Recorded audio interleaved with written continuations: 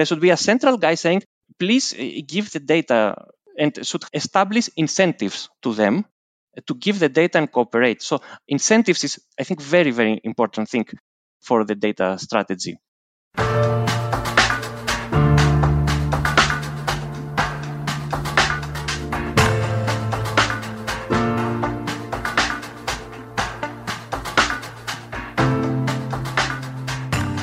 Welcome to a brand new episode of our podcast, Human and AI, Mind, Machines, and the Great in the Sand.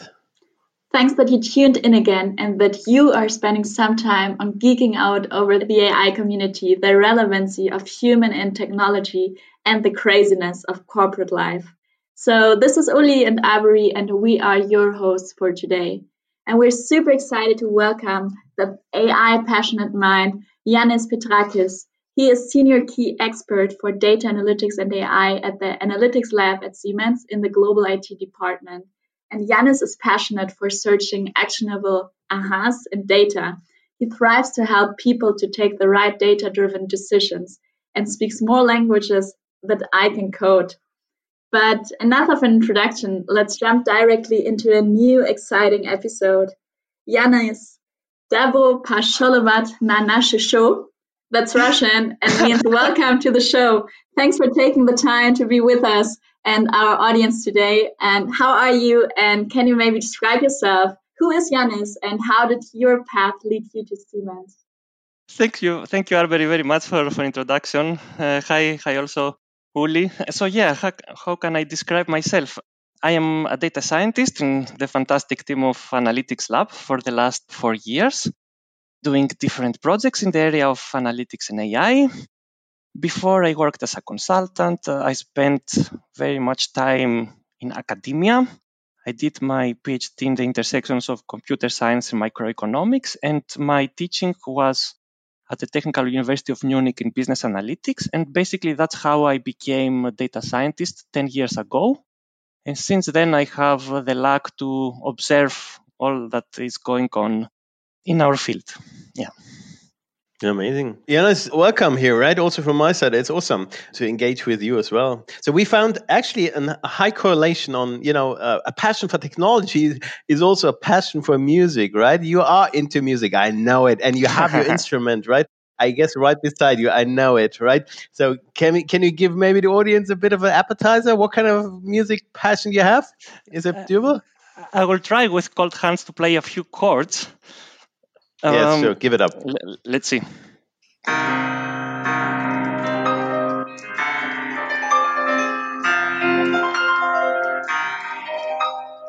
So that's the Ocean Etude by Chopin. I don't know if you could hear it. Yeah. It's a piece with a lot of arpeggios going up and down, with a lot of flow, the waves symbolizing, the impetus, the will. I really love this piece.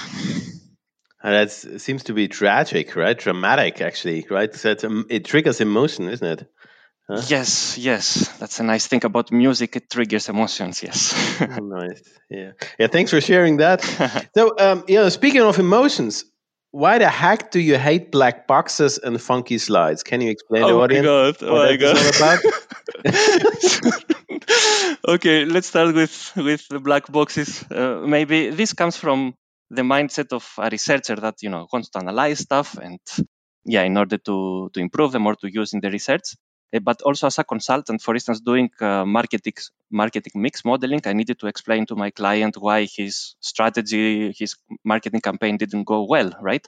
So if I didn't understand how this box is working and it was a black box, I wouldn't be able to do that.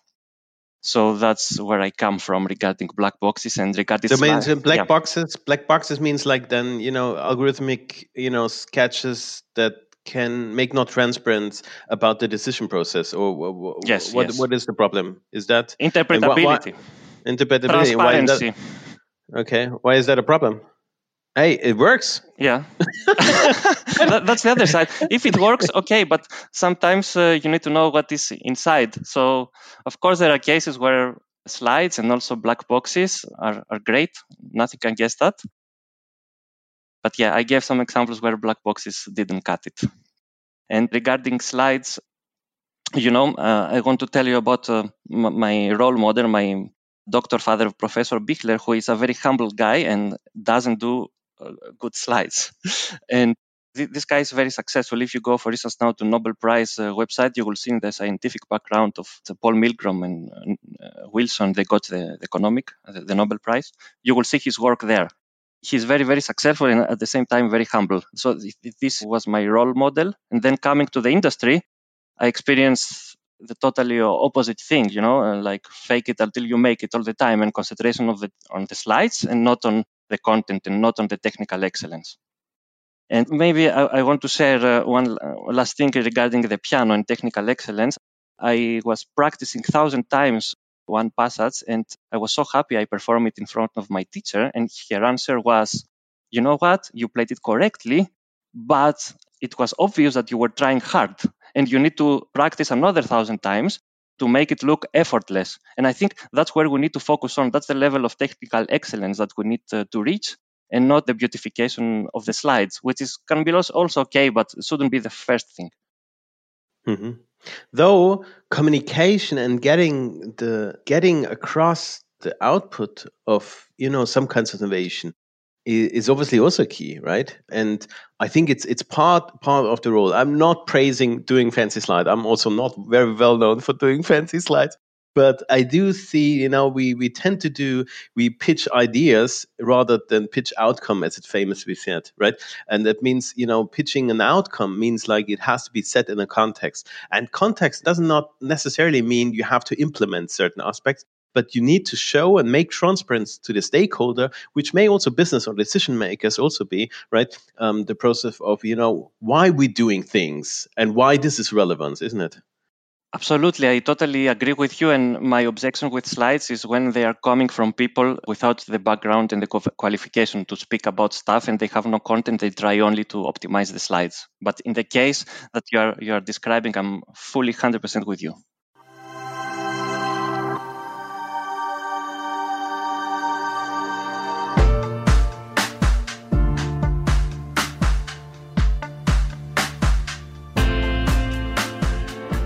So if we're talking now a bit of deeper, and you're a senior key expert, right? An expert, I feel, much appreciated. I know you also from organizing, right?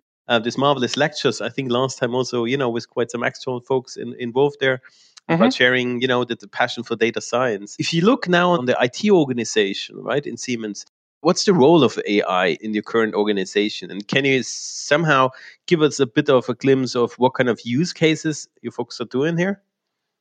Yes, sure. So I see it twofold. So IT should create platforms, should build platforms where the whole organization can use to apply AI, and also IT should do end-to-end use cases. And when IT is doing itself use case, also it will have a positive effect on the platforms because of the know-how. So these are, I think, the two pillars. Now, regarding some use cases, I will apply some recency bias. I will tell you my most recent one. It's a platform called AI Attack. And what is the goal of the platform? The goal is to enable any user to apply analytics and AI and focus thereby from day one on value creation rather than, all this setup, all this configuration, all this burden. And it's really a high burden. And let me give you a tangible example. And for instance, if you are using a cloud service and you want to build an inference pipeline to score your model, then at some point you will find out that you need a Kubernetes cluster and some special access rights in order to run your inference pipeline. And this takes a lot of time, and we don't need to reinvent the wheel every time. IT and the platform can take off the burden. But configuration is not only about integration to the Siemens network. It's not only about making the cybersecurity people happy and that the users don't need to worry about that. It's also about finding inspiration in new AI use cases. And because we want also to address all people in Siemens, we have different personas and different needs. And trainings is also a part of the project. And as pilot use cases, we have 4 use cases. We chose one use case for every type of data. So we have one tabular use case, one text NLP use case. What else we have? We have one image use case and a sensor data use case, because also in a central headquarter IT, the topic of Internet of Things becoming more and more important. So we have a predictive maintenance use case. Yeah. And it's called AI attack, right? And so Yes. that means what's the value? The value add is you abstract over DevOps know-how. What's the right? Yeah, the overall goal is, the democratization of AI. And as a Greek, I love democracy. Now, yes, the overall goal is to have also data literate citizens who cannot code, and basically everybody, also digital managers, that they have an integrated digital workbench where, they can work and implement the solution, as I said, without needing to take care of all this boring stuff. Yeah. That sounds exciting. And you were just mentioning this use case, but if you have a more general perspective on things, maybe from the inside out, what are you considering as the major breakthroughs in the field of AI in the past years? So are there some, like within Siemens or maybe even outside, that really blew your mind? What blew my mind is when I met 10 years ago in a summer school Thomas Sandholm. Thomas Sandholm is a professor at CMU at the Pittsburgh University, and I knew him only by reading his paper. So I knew him as Sandholm et al. And actually never came to my mind that this is a real person and that you can interact with him and you can shake hands, And it blew my mind when I met him 10 years ago, and he was telling us in the summer school in the south, it was in Tyrol, yes, that his plan to build an AI to play the poker, because poker was an important benchmark in the area. This happened in 2010. In 2017, after 7 years, indeed, he released Libratus. Libratus won convincingly over human players. And I choose this as something that blew my mind in the area of AI because Libratus uses no data.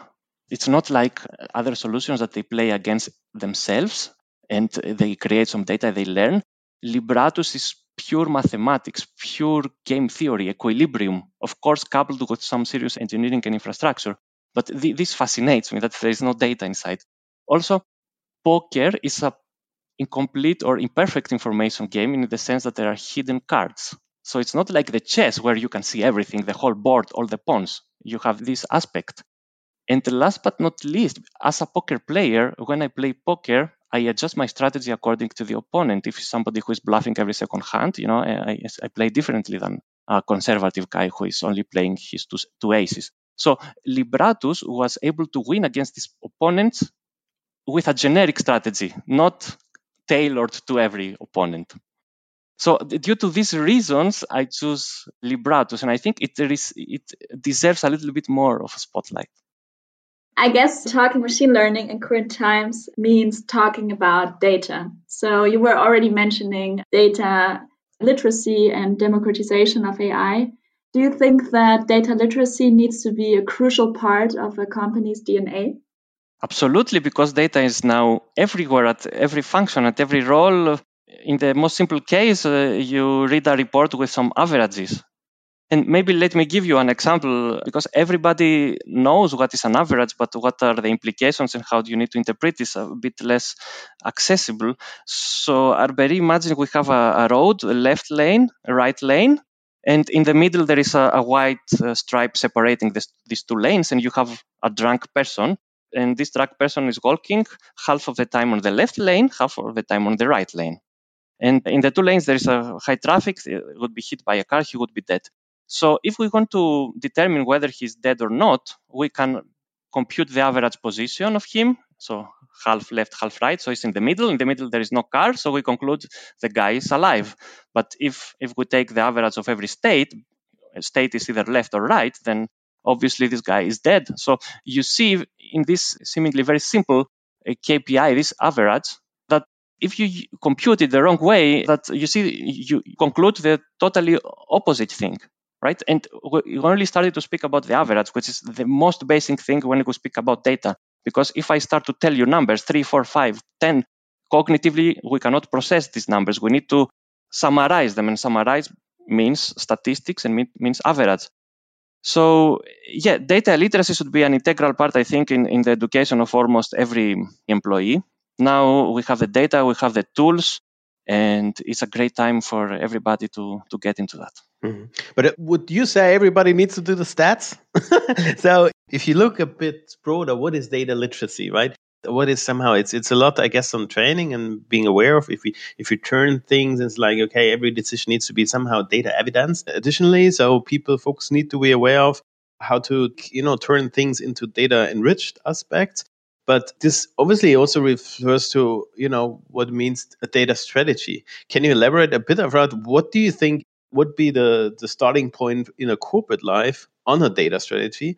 And the other aspects, obviously, in terms of management and leadership stuff like that, do we need explicit roles, right? Obviously, the natural reflex in corporates is always, oh, we need a CDO here, right, as a chief data officer, or is it someone dark because he needs to say like to move like that or enroll that, or is it we come from an area where the CDO is actually the chief digital officer, she or he, right, pushes digitalization efforts, and digitalization efforts without data, I don't know, is the doable. So do we need certain roles, and what's your view on that?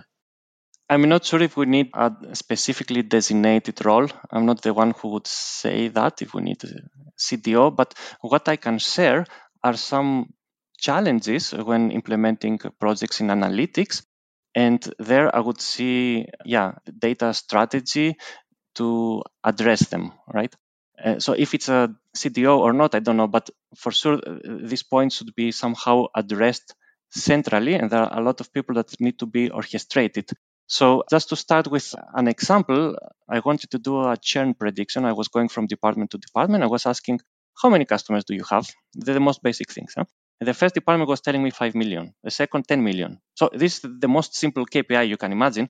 And the one department was counting the addresses and the customer names, and the other was counting every contract. So if you have two contracts, like for telephony and for whatever, for internet, it counts twice. So if there is no shared language, across departments, how can you do AI? AI excels when we combine data. So we need a shared language. We need also master data and the possibility to combine the data over different data sources. And because this is not always given, I see approaches of machine learning who try to match the data, in a fuzzy way. So these are things that should be addressed by a CDO or by a data strategy. And there is much more than that. We need data catalog, the data discovery capabilities. And I would go that far and say every data owner should publish every field and along with some queries. For instance, if you have sales data, how to use the data to calculate the revenue. Yeah, and all these guys should be orchestrated. If, for instance, one data owner has a goal a dashboard or end application a dashboard, and he may need only 2 years of data, he may choose to discard all the data, but this is very harmful for AI that would need some historization. So that's where you need some central function over them, and also to create a friendly environment for data scientists to operate. Sometimes data scientists face a hostile environment. I speak here generally. If every data owner has a say and a judgment about the value proposition of your application, you are lost. There should be a central guy saying, please give the data, and should establish incentives to them to give the data and cooperate. So incentives is, I think, very, very important thing for the data strategy. And of course, the list goes on and on. We can speak for many more also about the tool landscape. If everybody is using without reason a different tool, you cannot do synergies, right? So it's a lot that the CDO should take care of, I would say. Mm-hmm. But that means a common terminology, somehow a shared language. Data as an incentive. How do you incentivize that? That's a tricky thing. How do you? Because data itself is transparency, and at least in corporate life, transparency is not always things people want, right? And so, how do you incentivize? How to find that people contribute, and folks join a bit of a movement with regard to data literacy. Any thought on that?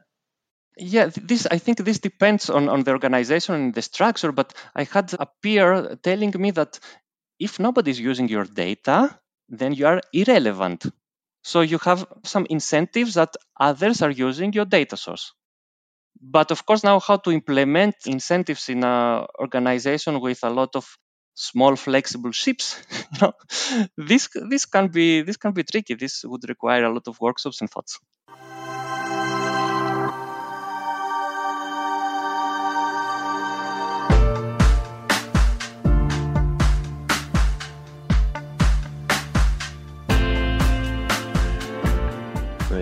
So speaking of ships, if you have a bird's eye views, right, on somehow corporate structure, then you see mostly, the famous four. You have, the HQ, let's say strategy and stuff like that. Yeah. Then you have a bit of mostly R&D, or somehow, I guess, center of competences, or, center of excellence, what they are also called, right? Mm-hmm. And then you have IT, which somehow is scaling out and operationalizing out. And then you have business, right? Who says like market penetration, go to market, customer needs, and bring close and makes the turnovers, right? So I have the feeling, if you look back the last years on digitalization, right? Everybody pushed so hard on being innovative and pushing innovation, right? Also within AI, or let's say machine learning, and innovation being the main driver. And with this focus on, being the main driver, and trying to work also innovation in the structures, right? It seems to be that the challenging part is that the collaboration was narrowed down, right? So it was really, it's getting tougher that these, different part of the value chain, which are not, mutual exclusive, right? That collaboration needs to be more enforced. How do we enforce that IT speaks to R&D, speaks to business, speaks to, co-op? Or is it just because like, hey, that's all ships and everybody, needs to pose its value to external? What's your thought on that? Yes, first I think that this collaboration needs to be intensified. And one way to do that is if every party realizes the common benefits, right, of this collaboration. And maybe let's take an example from the competence center, right, and see some incentives there. And let's take the example of natural language processing, and we have an expert. We call him Mark. So Mark, now there is the new GPT-3 model, for instance, and Mark is the expert. He can judge in which cases this model is suitable and what are the prerequisites to use it, and he can advise the whole organization about it. Yeah. And also in some use cases, he should develop himself only the computer center, because they are very, very tricky, very complex. For instance, in patents is something very similar specific, right? And it's not something that you can find in the Wikipedia. The language is different. So Mark is the deep expert who is designing, let's say, the convolutional neural network. But what is now his benefit if he tries to collaborate in an early stage with IT, right? IT won't tell him if he needs to fully connected layers or not. That's not the role of IT. But if IT is involved from an early stage, then when it comes to production environment, to operation, then IT can tell him, okay, that's our target environment. These are the packages that we can support, or the libraries we can support in this environment. This is our data flows, and so forth and so on. And when Mark is doing the handover, IT will be able to run this application and don't need to call him every time a change is needed. So I think both Mark and IT has something to win out of it. Everybody contemplates and realizes the benefits, then more there will be a better collaboration. So that means both, if your incentive or if your target is you want to operationalize, right? Take DevOps, take IT, and take the right competences from the very beginning on, even though, the portion of shared work might be too minor. But as long as we form the teams with a deployed, object in mind, will be faster. Yes, exactly. Yeah, putting the right people to the table. And also with us in the AI Lab team, we often discuss also different team structures, the aspects and reasons why some organizations on the one hand actually set up big piles of POCs, but then on the other hand, they have a really hard time in scaling those proofs effectively. So maybe you also experienced that. So from your perspective, what are the biggest obstacles that are holding back AI from becoming really productive? Do you have any best practices there? Yes, first of all, I have my fair share of POCs that didn't go to production. And what I have noticed, one of the most important things is the ambassador in the business. And here we need to speak about forward and backward propagation. For instance, we built a recommendation engine. These ambassadors would go to sales agents and persuade them to use the recommendations of the engine, forward propagation. Backward propagation would be to take the feedback of the sales agent, so to tailor, to adjust the engine to their needs. Okay, this is very, very important, to have an ambassador with power and will and persuasive skills. for the application to get adopted and deployed. Another thing, I would call it the ICE test, and it's my own name. I don't know if it's good. So take some data, put it in your Excel sheet or in your Tableau or wherever you like, and with simple operations, with some pivot tables and so on, try to identify some patterns yourself and ask yourself the question, are these patterns useful for me? Do they bring me value? And if yes, you can then start a POC and apply some machine learning to try to automatize the pattern recognition process and also to find more complex patterns. But before doing that, make sure that this brings some value to you. Also, maybe do a paper and pencil prototype.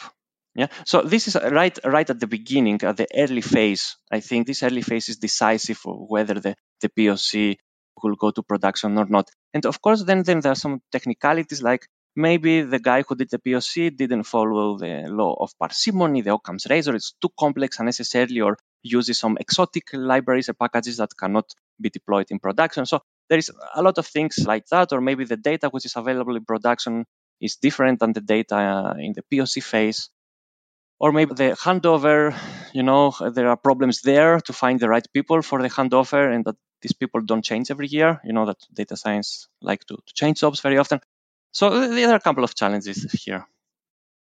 Do you also have something else to recommend to the audience, for the geeks out there? Any other books or online education courses, TED Talks, newsletters for people that want to get involved or started in the area of data-driven insights with ML? Yeah, usually I'm a proponent of the motto that there is nothing more practical than a good theory. But now, speaking about analytics and AI, I need to confess that this motto does not apply 100%. So it's very, very practical.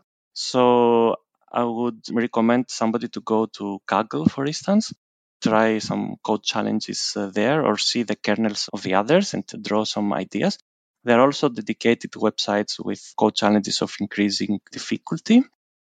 Speaking about books, I love the book by Witten and Frank called Data Mining. Yeah, then there is Coursera, obviously, with very nice learning journeys. A lot of things. Thank you so much, Ioannis.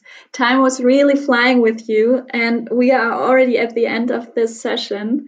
But before we close this episode, we want to play authentic autocomplete with you. So let me give you some sentence starters, and you will just finish.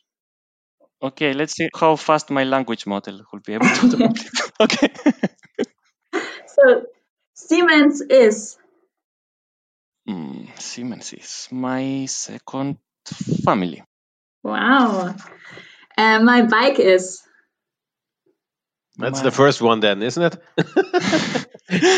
Yes. It? It's a companion for sure. That is a vehicle to freedom and peace of mind.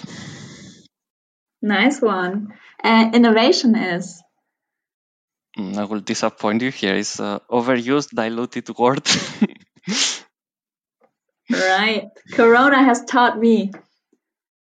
Corona has taught me to not take anything for granted and to cherish every moment that I am healthy and everything goes well. I have my job, my health. Yeah. That's very beautiful. And last but not least, my personal superpower is. The ability to listen to my discussion partner and to give him a space to persuade me. So I listen, I get persuaded. Ioannis, Evraristopoli. Παρακαλώ, να σε καλά. It was great, Uli. Spasiba. Thanks so much for joining us here on the show, little show here, and sharing a couple of minutes right in between the break, and also a bit of the experience. I really, really loved it, and I really loved the conversation and the insights. Folks out there, stay tuned. There's even more to come. You can't believe it, right? Stay bold, committed, and open-minded, and we hear us definitely the next Siemens AI Lab podcast. Thanks, Ioannis. Ciao. Thank you very much.